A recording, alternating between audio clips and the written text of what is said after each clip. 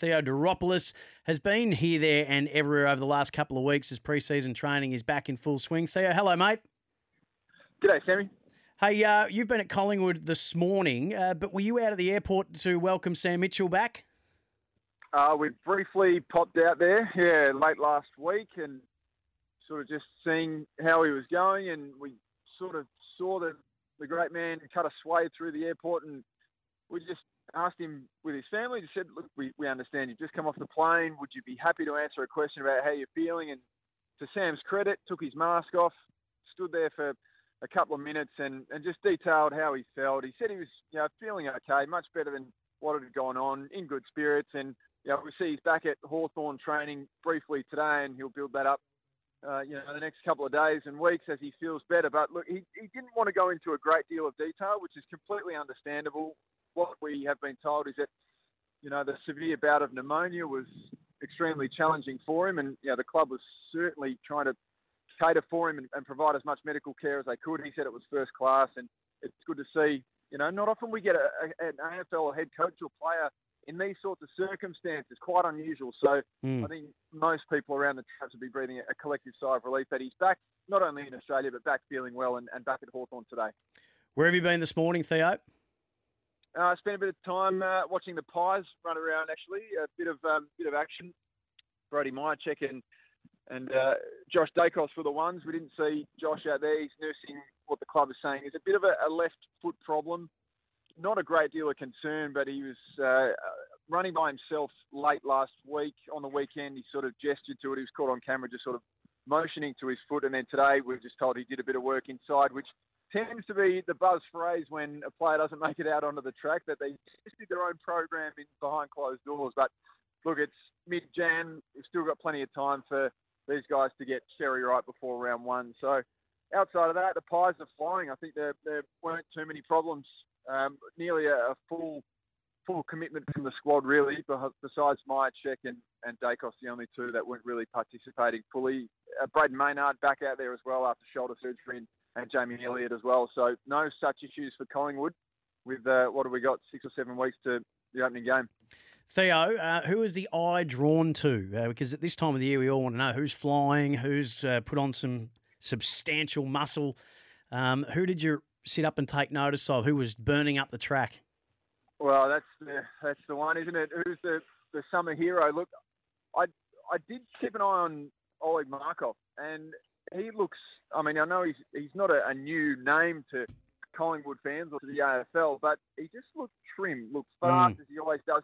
But one thing I did notice about him was, in a group full of senior Collingwood players, was happy to take the reins and give instructions about certain drills, certain standards, where to position, letting Jordan De Goey and guys like Steele Sidebottom and Scott Pendlebury sort of take a back seat. And I think that's an enormous positive, really, when you hear a lot about club culture and the way things are done. When you have players that aren't necessarily the blue chip leaders of the footy clubs start to take control, then I think you're in a pretty good space, which we know Collingwood are anyway. But yeah, that was one sort of motion outside of your usual suspects. Darcy Moore and Isaac Quainer looked trim, and we saw Dan McStay walking around chatting to fans, and he was in good spirits as well, 6 weeks post knee reconstruction. So yeah, it was an eventful morning. Finn McRae, there's a lot of hype around that he will be able to get an opportunity with Taylor Adams heading to Sydney and maybe get some more minutes with that Collingwood midfield or just in the senior team, full stop. Well, yeah, the opportunity's there. He's been pretty good. I've watched him the last couple of weeks, actually, and he's moving pretty well. Again, a whole stack of young Collingwood stars that are trying to break into a premiership side. But no, he's been really good as well. Josh Carmichael too. Some of these guys that have played well, but then have sort of fallen off the radar. Again, it seems like there's a lot more opportunity for them in the summer before the season kicks off. But yeah, we'll no doubt spend a bit more time watching the Pies. I know they're the hottest ticket in town, so we'll be out there for the summer until they kick off. Now, Theo, Link Allen is working on this show with me. His brother Ed is at the Collingwood Footy Club. He was just keen for me to find out how Ed's, even though they live together, I'm sure he just could have asked Ed himself. But how was he looking to your eye? Well, not to kick an own goal, but he wasn't one that I kept a very close eye on, to be honest. So my apologies to Link. I'll have to get out there next week and make sure I know how his brother's going. Hey, Theo, we want to ask you a couple more things. We've just got to get to the news. If you can stay on the line, we're going to come back to you because there's some stuff happening at the Bulldogs that you want to report on, and you've been all over the shop. So we want to spend a little bit more time with you. So Theo Doropoulos from 7 AFL has been good enough to give us some time for Macca's. Get the new pineapple fritters and pineapple sundae at Macca's. Quick break for the news, and then more with Theo reporting on AFL pre-season training. Thank you, Amy Drew. And a big thanks to Theo Doropoulos from 7 AFL, who's just hung on through the news, reporting on AFL pre-season trainings that he's been out and about to. Theo, thanks for staying with us, mate. The Western Bulldogs, I think you and Mitch are dividing up your time between the Victorian clubs. What can you tell us from the Bulldogs camp? Because for a lot of experts, they are one of the most enthralling and fascinating clubs coming into 2024. Well, they really are, aren't they? I mean, we saw how good they were years gone by, and it just seems to be a little prickly. But the good news is this time of year, everyone going okay. But no, Mitch Cleary, the great Mitch Cleary's been out there this morning. There was about an hour or so match sim that all the big names took part in except one. There seemed to be a little bit of concern about Tim English, who didn't really join in as much as he could have. So we know he is absolutely vital to their hopes, and there's been a few sort of documented concerns about his long-term health and a few head knocks here and there. So not suggesting that's the case. Mitch Cleary will be on that this afternoon, trying to get to the bottom of why the star ruckman didn't participate in the session this morning. But like I said, got plenty of time to recover. But he was the one big name really amongst a whole host of star dogs that were just missing this morning's match team session. Outside of that, smooth sailing out of the Dogs. At the clubs that you've been checking out, Theo, is there much of a difference between what each club are sort of rolling out through the week and what they're focusing on in the way that they're conducting their pre-season training? Does it all sort of fit within the same mould, or are you going from place to place and seeing vastly different programs in place? Well, it's a really good question, Sam. In the 10 years in Adelaide, really, watching the Crows and Power up close, you do notice trends in terms of the way the Crows have operated in recent years under Darren Burgess tends to be a lot of high-speed running, a lot of ball work back and forth. They tend to just get a volume in their legs, and then it would be footy drills where I've noticed with Melbourne, it was, welcome back with a time trial and then straight into ball work. Essendon as well hit the track, and it was that sort of, sprint, high-intensity running and getting into drills.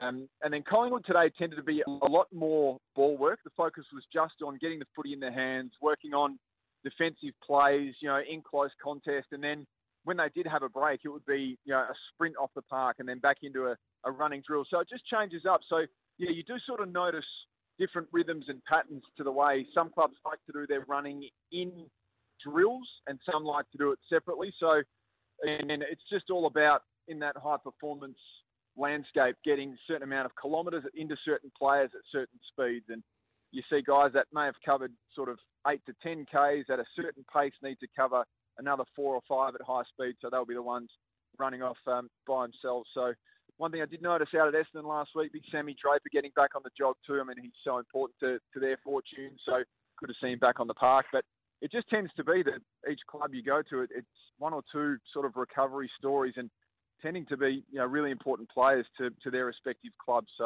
always a fair bit to stay across. And Theo, just lastly, what was your takeaway from Melbourne, which you went out and had a look at them a couple of days ago? Obviously, we know there's a lot happening. Joel Smith, Clayton Oliver, but what did you glean from your time spent watching Melbourne over the pre-season that you have so far? Yeah, I went down to Casey the other morning. Obviously, no Clayton Oliver, but good to see him back on the park. He was having a run over the weekend and said he's feeling good and feeling fresh, which is, for a star young man that had experienced what the club's saying is, some personal health challenges. You never want to see anyone in that situation. So sounds like he's on a positive road and hoping to get back, hopefully by the end of the month. But the Demons as well, the Demons were just all the focus was on ball drills outside of their 2K. Big Max Gawn was looking, sharp as ever. Harry Petty on the comeback trail too, but Jack Viney was in the number 13. Christian Petrarca moving as well as always. So, there was a bit to like. Again, is it difficult to tell how well they're going early January? Outside of having the majority of players on the track and the ball pinging around and everyone looking sharp. Angus Brayshaw involved in some of the high-speed running and full ground drills too, which, again, if you look a bit larger than football itself, that's a real positive to have a guy who experienced, the high-profile head knock last year with Braden Maynard. He's back on the park and looking like he's really going to attack 2024. I think, again, one of those broader stories like Sam Mitchell, when the entire footy landscape goes, oh, gee, that's a great result. But no, the Demons, again, a whole host of clubs in mid-Jan looking pretty good. So just for those who aren't aware, Clayton Oliver he's not part of the Melbourne training program at the moment, but where were you able to have a chat to him? He's on extended leave, so he was at Josh's paddock where Melbourne trained on the weekend, and we had some shots just of him having a run around, and the report was that he's in pretty good spirits. But again, can't say a great deal about his personal situation, and rightly so. Yeah, if he absolutely. chooses not to elaborate about that, then that's entirely his business. And again, I think the question was put to him, just how are you feeling? And he said he's feeling pretty good. He's feeling a lot fitter than what he was a couple of months ago, which is great news. Theo, really appreciate you jumping on and updating us from around the place, and hopefully we can continue to do so as we get closer and closer to the season. Welcome to Melbourne, mate. How have you settled in? Where have you settled in? How are you finding Melbourne life? Oh, Melbourne's great. I did live here 10 years ago. I had a cricket season out at Northcote. We had a wonderful time. We managed to spend a fair bit of time down at the G-Bung, which I believe is not even called the G-Bung anymore. That's how long ago it was. But no, Melbourne's brilliant. If you work your salt in the sporting landscape, I mean, this is the place to be, isn't it? So, no, we're currently all bunkered down, settled in. Spent the first week of work at the cricket, which really, that's Christmas Day times 2 for someone in my situation. So far, excellent, but no doubt it's going to get a little more hectic as the footy season ramps up. Well, mate, it's wonderful to have you here. Already doing a fantastic job with Channel 7, and we look forward to chatting to you more and more as you just get yourself more and more familiar with the Melbourne surrounds, mate. Enjoy. Thanks, Sam. All the best, mate. Theo Doropoulos from 7 AFL and from 7 News as well, just giving us the latest. And